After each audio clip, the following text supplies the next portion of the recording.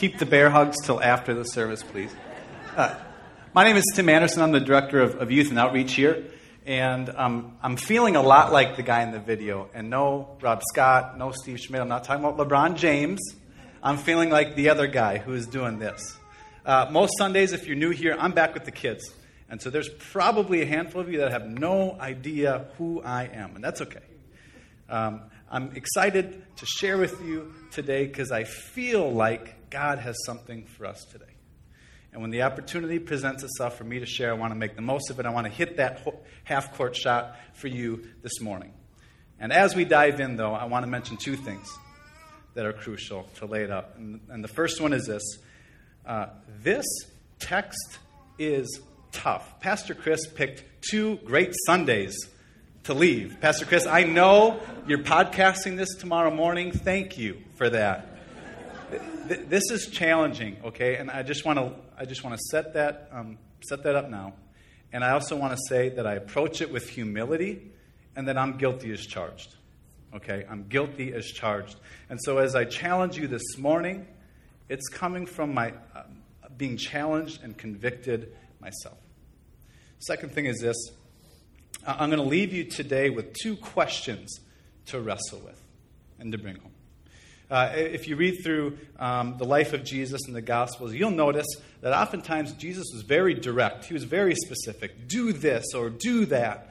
And on Sunday morning, oftentimes we'll do that. We will leave you with something very specific to practice in your own life. However, if you read through Jesus' life in the Gospels, you'll notice that a lot of times Jesus would just ask a question, right? He would share a story, he would share a parable, and then he wouldn't say anything else, and he would just let you sit in that and wrestle with it and figure out the implications for you in your own life and your own faith and your own thinking.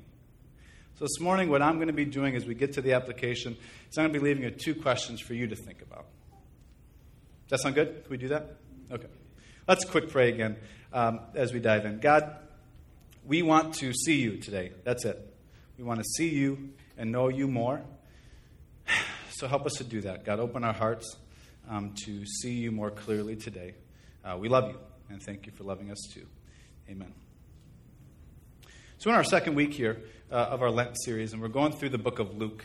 And if you were here last week, Luke came out with a very specific and very simple purpose and premise. And it actually comes from the first few verses of his book. He says this. He says, many people have set out to write accounts about the events that have been fulfilled among us. They use the eyewitness reports circulating among us from the early disciples. Having carefully investigated everything from the beginning, I also have decided to write a careful account for you, most honorable Theophilus, so you can be certain of the truth of everything you were taught. Luke went out to write a careful account for this guy. Why? Because there were rumors going around everywhere about who Jesus was. Everybody had their own opinion. Everybody had their own perspective. And Luke comes and he investigates everything, and he wants Theophilus to know and to know the truth of who Jesus was and what he did. And you fast forward 2,000 later, there are a lot of people who have a lot of opinions of who Jesus is and what he did. And you fast forward, Luke wrote this book so we can be certain of the truth of who Jesus is and what he did. So what happens in Luke 4, as we're going to dive in soon, when you have this Jesus guy, and Luke mentions that there were praises following him everywhere he went. Jesus visits his hometown.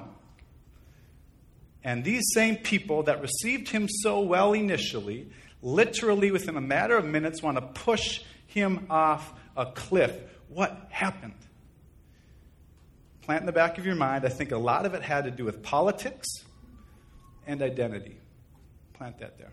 Before we dive into the text, you didn't know this, but you're going to get a history lesson this morning too. This is so great. You didn't know it, and even some literature. We'll get to that. But there's a place for you to write this in your notes.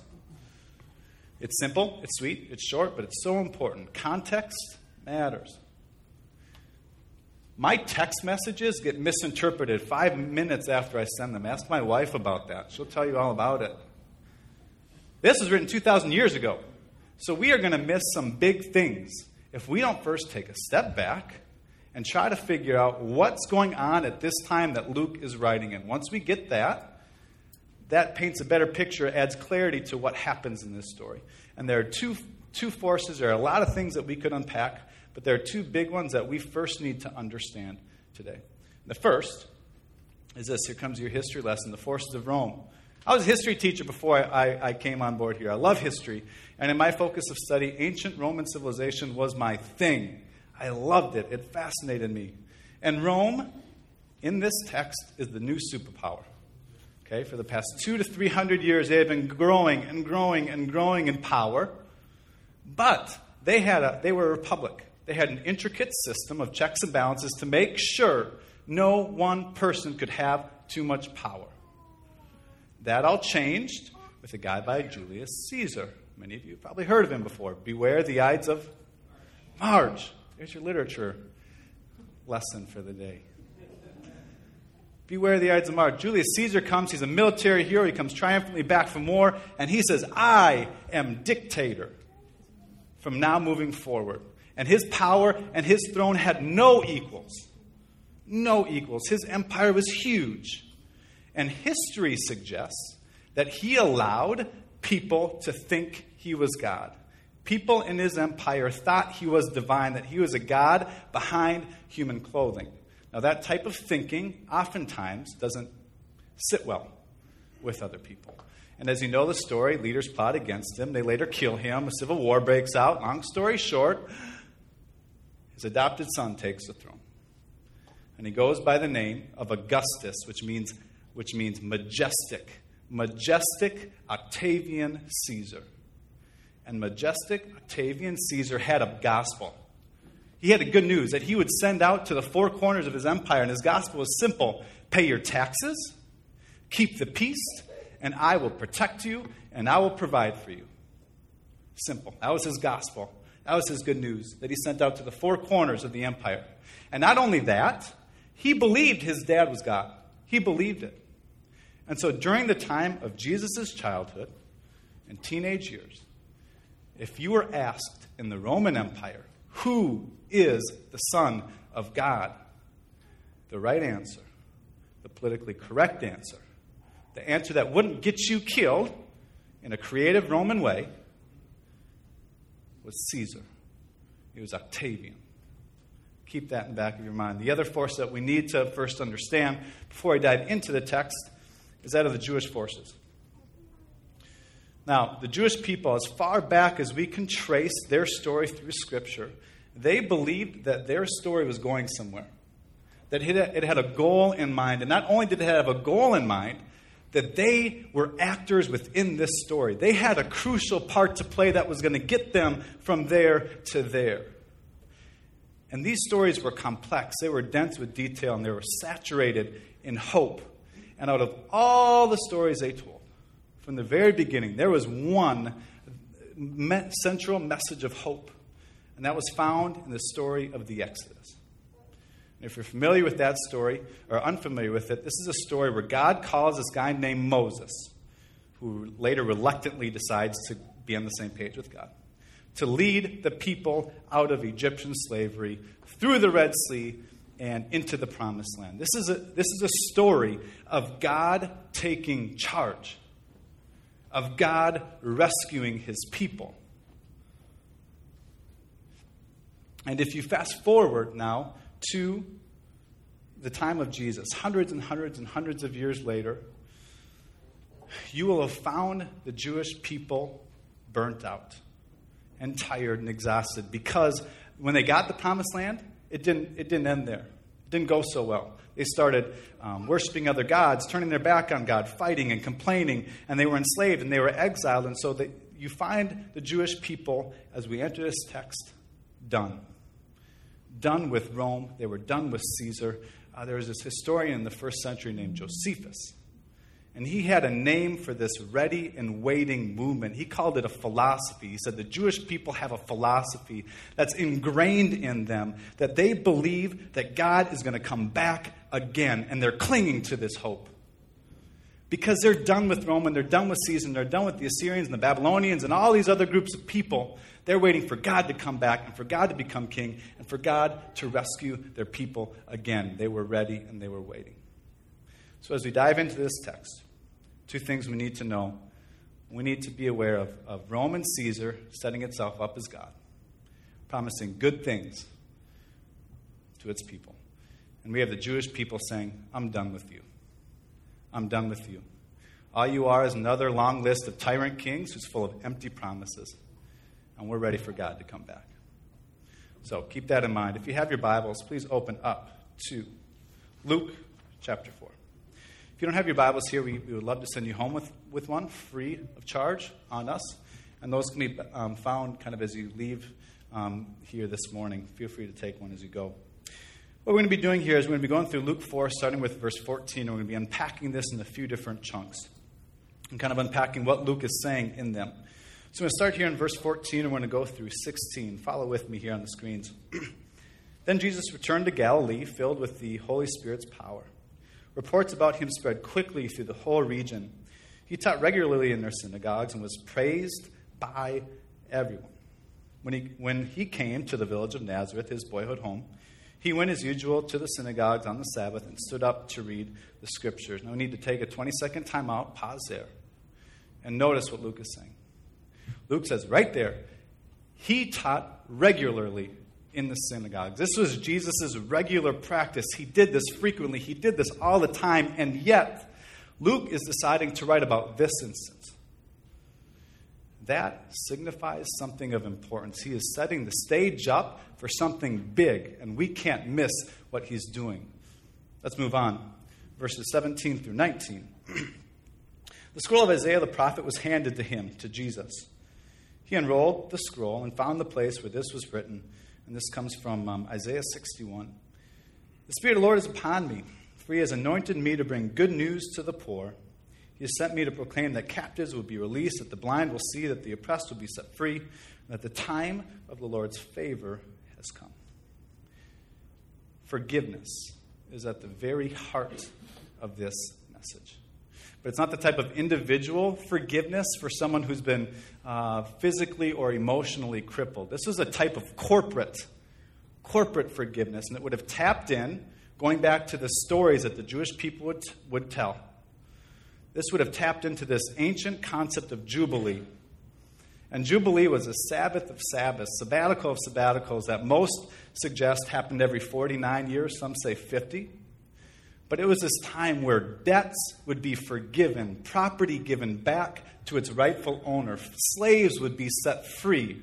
This resulted in a tremendous celebration where everything that crippled human life was forgiven and set free and liberated. And Jesus hears, as they heard him speak this, that's what would have come to mind. And they would have been eager to know exactly how these great prophecies would be fulfilled. What's going to happen? When's this going to happen? When are we going to be set free? We're ready. We're waiting.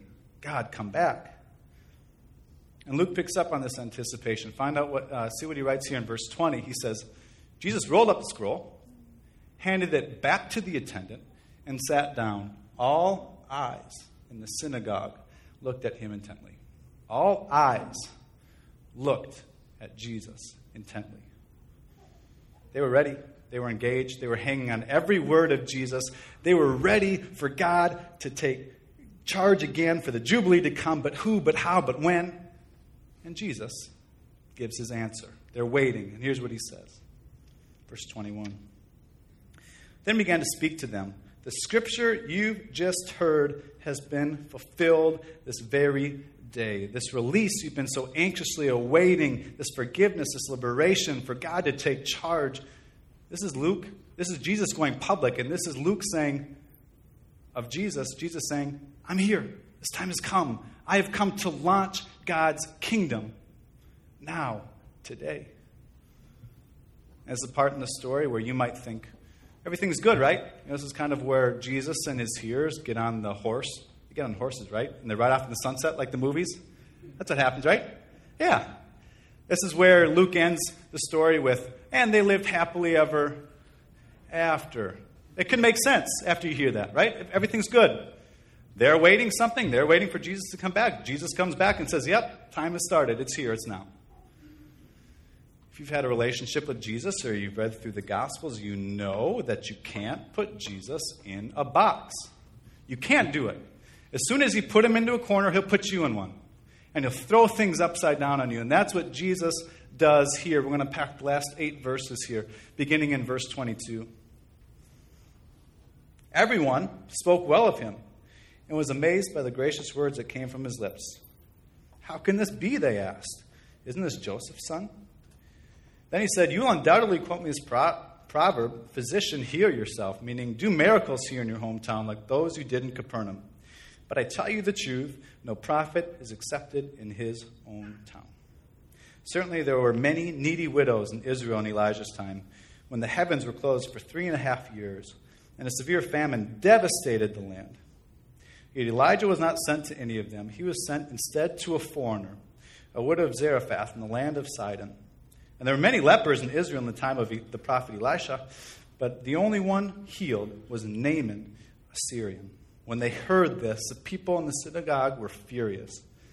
Jumping up, they mobbed him and forced him to the edge of the hill on which the town was built. They intended to push him over the cliff, but he passed straight through the crowd and went on his way. Now, you could take these 8 verses and you could unpack them with a whole sermon series. But for the sake of this morning, I want to focus on this guy named Naaman, the Syrian, and Jesus' reference to him. Again, this plays back into the stories that the Jewish people would tell. And in this story that they would tell, Naaman, this comes from this book of 2 Kings chapter 5. Naaman was the enemy. He was not only the enemy, he was the face of the enemy. He was the commander of the army who was waging war with Israel. But he also had leprosy. And in this story, God's good news, God's gospel, God's forgiveness, God's healing crossed into enemy camp, crossed into enemy territory, and forgave and brought healing to Naaman the Syrian. And in this text, this is Jesus saying, my Father's good news, it's for them too. And it's at this time when you bring in the context and you bring in the forces that are happening at this time, you can start to understand what happens next. You can understand that their hearers thinking, wait. Hold on, Jesus. You're saying the good news, that hope, that forgiveness, it's for them? The foreigners, the outsiders, the enemies, the wrong people. It's for Rome. It's for Caesar. Are you kidding me? Politics, to bring our guards down. Politics is a fancy word that simply means, what are my perspectives of authority and power over human affairs? Who's in charge? And how is he, she, or they going to run things, and what's my role in it? That's what politics is. And in this message and in this text, Jesus' hearers were on the right. They were on the right start in wanting and desiring the day for God to take charge. They were right there. But their politics were threatened. The Jesus that they wanted and the Jesus that they expected was not the real Jesus. And somewhere along the line, in all these stories that they would share of God and God coming back, they misplaced their identity. Because they wanted and expected Jesus, the mighty warrior. And they wanted and expected Jesus, the ruthless dictator. And they wanted and expected Jesus, the commander-in-chief. And they wanted and expected Jesus to do away with Rome, to elevate us, bring them down. That's what God came to do. And Jesus came to show in this, that's not how it is. That's not how my Father's kingdom is going to be. My good news, my forgiveness, it's for you and it's for them too. But they didn't get that. And it forced them to do the only thing they felt like they could do. And try to push him off the cliff and kill him. That realization has me thinking a lot. We're moving into our application here, and this is one of the first questions that I want to send you home with this morning. Does your Jesus align with the Jesus of the Bible? Does your Jesus align with the Jesus of the Bible? Because if I answer that question honestly for myself and honestly with you, like I mentioned before, I am guilty as charged. I'm guilty. There's been way misalignments. I don't know if that's a word, but I made it a word in my faith journey. I think back to after 9/11 was one time where I wanted Jesus, the military, mighty warrior too. I wanted Jesus to come back to do that because manifest destiny, right? We're God's chosen nation now. Everybody else, they're like Rome. Rome might not be my enemy, but it's Al-Qaeda. And Caesar might not be my enemy, but it's Saddam Hussein or Osama bin Laden. And I felt God's going to raise us up, and he's going to do away with those people. Because that's what God came to do. Elevate us, put them down. And my Jesus has been a genie in my life. There's cancer in my family. There's addiction in my family. There's divorce in my family. There's brokenness everywhere. And I figured I can just throw my requests up to God, to Jesus. He's going to hear them, and he's going to heal them. He's going to grant my wishes, right? And not only was he a genie, I got corrected at this at the 9 o'clock hour. He was that Star Trek deflector shield. Am I right on that? Deflector shield? Where once those things were out of my life, he would keep them from ever coming back in. Right? I was in my bubble, and that's what Jesus would do. And speaking of bubbles, I lived in one. Because my Jesus was really safe, and he was really comfortable, because I told myself, Jesus wants me happy. That's it. So I did what I wanted, when I wanted. My life was safe, my life was comfortable, and then I realized something. What do I need Jesus for anyway? If that's how I'm living my life, if there's no need for faith, why? What good, what need is there for Jesus in my life? And my Jesus was easygoing. Here's the deal. I put in my time on Sundays. And youth group, what? I put my time in on Wednesdays. And I would say my meals before I went to bed, or before I ate. And I would pray to him, usually fall asleep on him before I would sleep. And then I realized, at the end of the week, my life didn't look much different than anybody else. And my Jesus was rich. He has everything, right? I mean, Jesus has everything. So what on earth could I, poor college kid, paying Bethel a good chunk of change, still, what could I possibly give him anyway? True generosity was a foreign concept to me. And my Jesus was legalistic. He had all these rules over here. But here's a really cool thing about my Jesus. He had this cool thing called grace. I love Jesus' grace because what I would do is I would pick all the ones that I could follow. And I would follow them. And I would feel really, really good about myself. And then what I would do is I would choose to ignore the other ones. Like the radical giving, like loving your neighbor like yourself. Jesus possibly couldn't have met that, right? Because I love myself a lot, and there's no way I can love other people like I love myself. You laugh, but that's the truth. Think about that. You know? That was my Jesus. And that was my old politics. That was my own identity. And I have to fight those politics every single day. That thinking.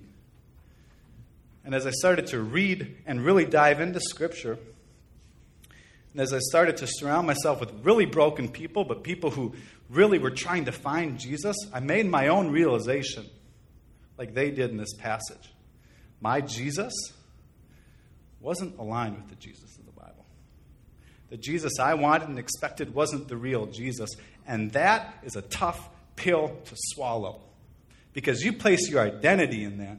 You place your life around that. And for you to realize, you're misaligned. You've misplaced your identity. That's a dangerous place, a difficult place, and a difficult thing to realize. Now that I can start to see why they wanted to kill him.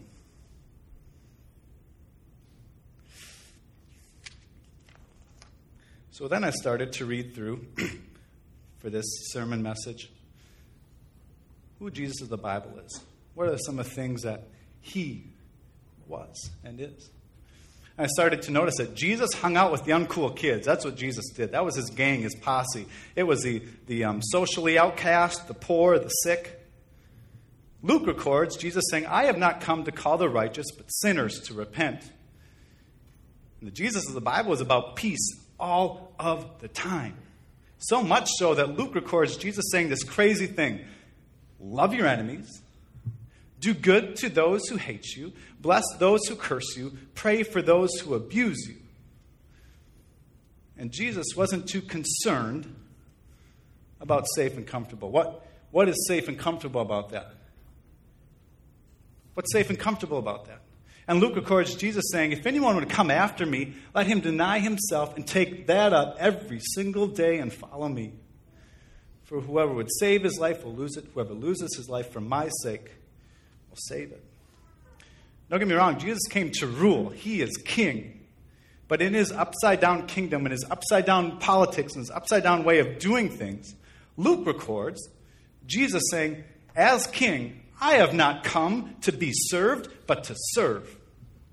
Luke records Jesus saying something like this, let the greatest among you become as the youngest, and the leaders as the one who serves.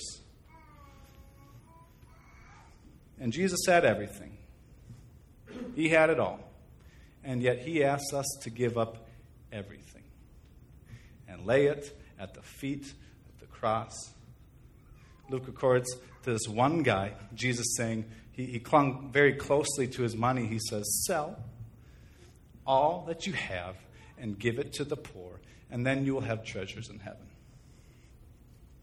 Does your Jesus look like that?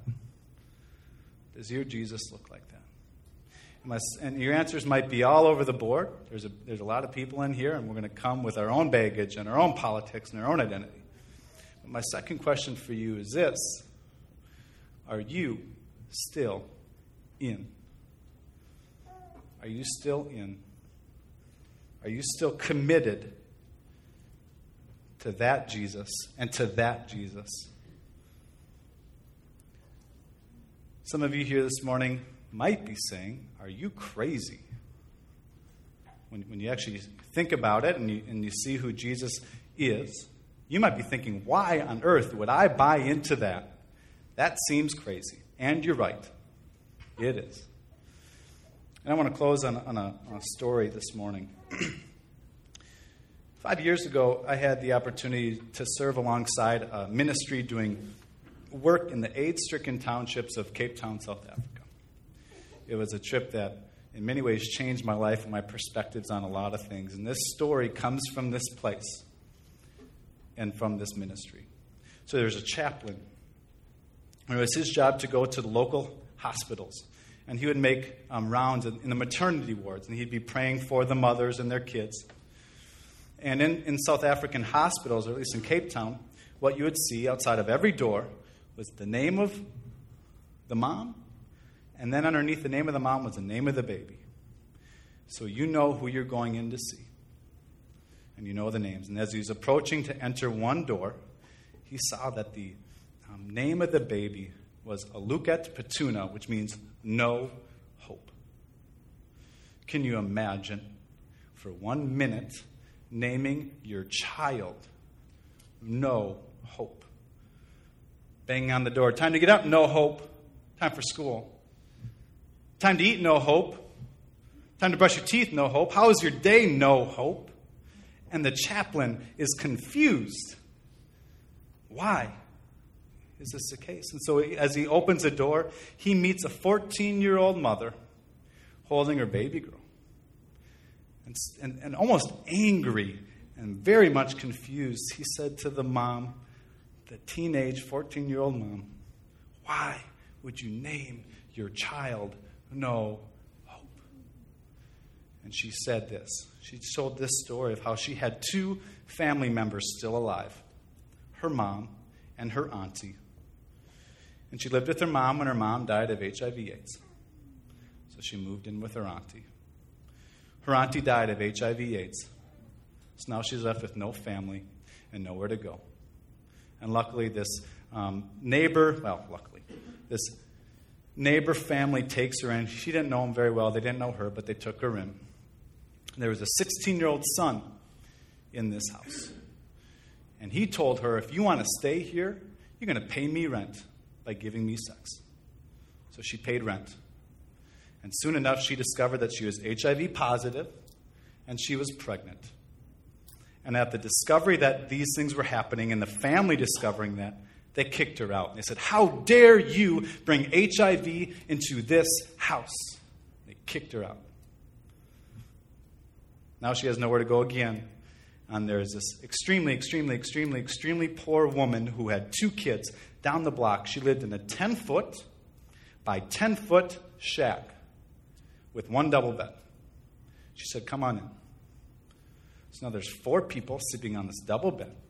And the mother of 2 says, you can stay here as long until you have your baby. Once your baby is born, you're going to have to find a new place to go because there's just not room for you here. Time comes for the baby to be born. She goes into the hospital, and the baby comes out of the womb with an extremely rare condition and advanced stages of AIDS. And this woman looked at the chaplain, this teenager looks at this chaplain and says, you want to know why I have no hope? This is why I have no hope. The chaplain at this time is devastated, right? But he understands this is my God-given opportunity to show her and her baby Jesus. And I can't miss this opportunity. And so he gets on the phone right away, calls the director of the ministry, explains the situation, says, what do we do? We got to do something. So they start calling around their church family, and the church family opens up their doors to this teenage and this baby. And they start teaching her how to provide for herself. They start teaching her how to make jewelry. And over 2 months, she's actually able to make enough profit where she can rent her own home. Nothing big, nothing fancy, but it's more than she's ever had. 3 months in, she goes back to the ministry, and she said this. She said, you have shown me Jesus. Now help me find him so he can be mine too. 3 months after that, she comes back in again, and she says, I want you, please take me to the Department of Home Affairs. I said, why do you want to go there? She said, I want to change my baby's name. I said, what do you want to call your baby? I said, I want to call her Loletta, which means my Lord is my hope. Jesus, this Jesus, doesn't give us a hall pass from hardship. He doesn't guarantee or promise us a life free from pain and brokenness. And the truth is, it's the opposite. He invites us, he beckons us, he challenges us to press into it. Because as we press into the hardships and the pain and the brokenness, we find Jesus. And as we find Jesus, we find this thing called hope. And this hope is contagious, and this hope is transforming. And as we press into the hardship and the pain and the brokenness, we find Jesus. And as we find Jesus, we find this thing called joy in the midst, in the thick of that hardship. And that joy is contagious, and that joy is transforming. And as we press into hardship and pain and brokenness, we find Jesus. And as we find Jesus, we find this peace that surpasses all understanding. And that peace is contagious, and that peace is transforming. We are the light of the world. And that's not me saying that. That's Jesus saying that. We are the light of the world, and this world needs us. This world needs me. This world needs you. This world needs more people who can let go of their own identities and whatever Jesus they've created him to be. The world needs more people who are more aligned with the Jesus of the Bible and the Jesus of the cross. And the question for you as you leave this morning is, are you still in? Are you still committed? I'm going to be wrapping up in prayer. I will also mention this is heavy stuff. Like I said, it's not an easy text, right? And take it with you as you go. I get how Sundays can be. It's a day of rest, but oftentimes it doesn't mean there's much rest involved. And Monday comes soon enough, and oftentimes the message can stop here. I know how that goes. But I want to challenge you to bring it out with you and to wrestle through it and to think about these two questions. If you need prayer, we all need prayer. But if you need specific prayer this morning, there's going to be people right over there in purple lanyards by the prayer sign that would love to pray for you this morning. As we close, let's pray.